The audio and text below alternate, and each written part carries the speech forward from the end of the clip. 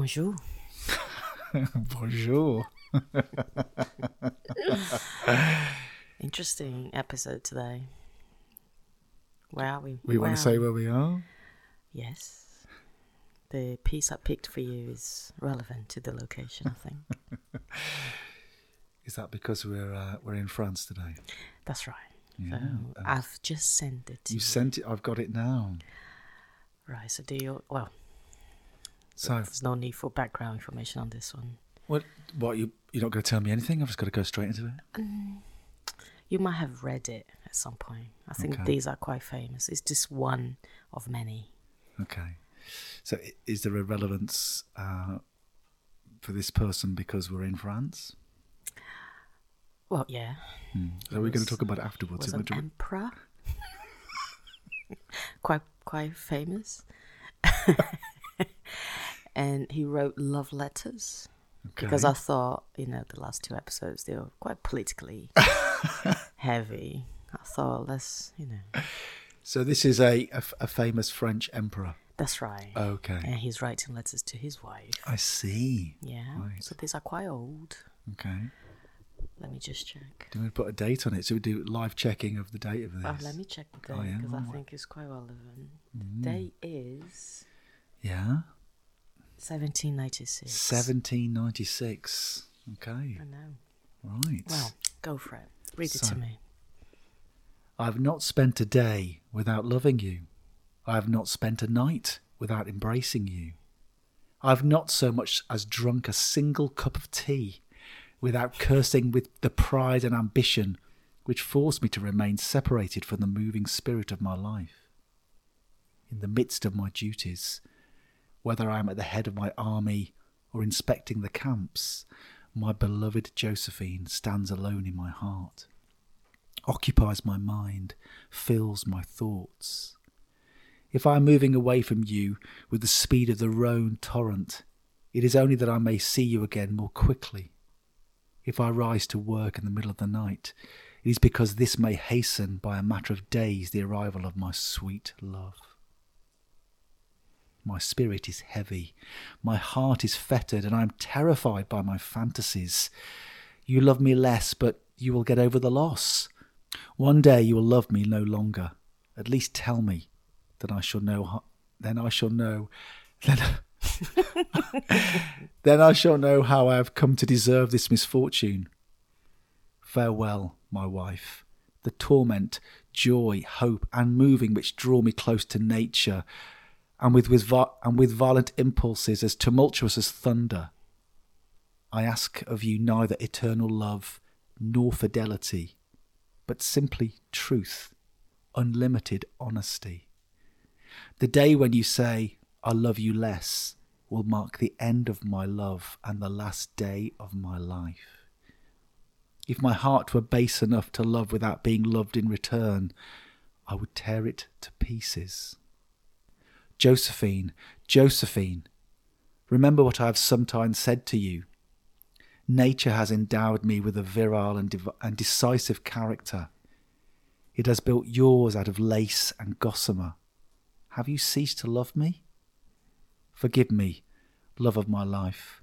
My soul is racked by conflicting forces. My heart, obsessed by you, is full of fears which prostrate me with misery. I am distressed not to be calling you by name. I shall wait for you to write it. Farewell. Ah, if you love me less, you can never have loved me. In that case, I shall truly be pitiable. Pitiable. I'll try that last sentence again. In that case, I shall truly be pitiable. Bonaparte. 30th of March, 1796. That was nice. How about that? Napoleon. Napoleon. What did you think of it? A bit needy. It was a little bit needy. It was also a bit samey. Oh. Don't you think? No, well, he repeats himself, is that what you mean? I think he kept on going on about love, if you love me less. It was almost as if trying to have a conversation with someone who wasn't there. So it's just like asking the question. And not getting the, yeah. And apparently what I loved because you read that and you think, oh my goodness, he's probably somewhere and he's suffering, he misses her. And apparently she just was ignoring him. And she had loads of excuses not to go and visit him and all of that. Anyway. But don't you find, because people, when they read this today, they talk about how toxic the relationship was. And by reading that, the pressure he was putting on her, and anyway. I did like in different ways. Did you like it? I did like it. And obviously what we know of him as a sort of, war leader, sort of emperor, a very strong character, a strong man, a leader of men, a leader of his country. And like you say, sort of giving away the fact that quite needy, desperate to hear there's a vulnerability there, which I suppose is, what comes from a great love letter, I suppose. So was it a good love letter, do you think? That's a good question. I'm not sure if it's a good... I like the fact that there's a different side to him when you read about Bonaparte. Did I say that right? Because we call it Napoleon Bonaparte. Bonaparte. Yeah. He's always a different sort of man, and the fact that he sounds so desperate there. I think there's things here. He's sort of telling her how he fits. So, my heart obsessed by you. So rather than sort of describing how he's obsessed, he's just saying, I am obsessed by you. It is relatively literal, I would say. So do you think if he was today, he'll be that guy sending you several text messages a day? Poor Josephine. Josephine muting her phone. He'd be looking, has it got the double tick on WhatsApp? So he'd be calling her later at night saying, why haven't you responded to any of my messages? What have you been doing all day? And Josephine in the bar with her friends like, it's Napoleon again. Goodness me.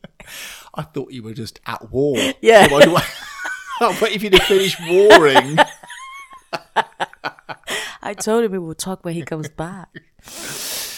Well, it's very good that you've picked a French theme, given that we are en France. Indeed. Yeah, very good. Well, thank you very much. Yeah, well, thank you very much. Did I read it nicely? You did it very nicely. Yeah, I enjoyed reading that. So good.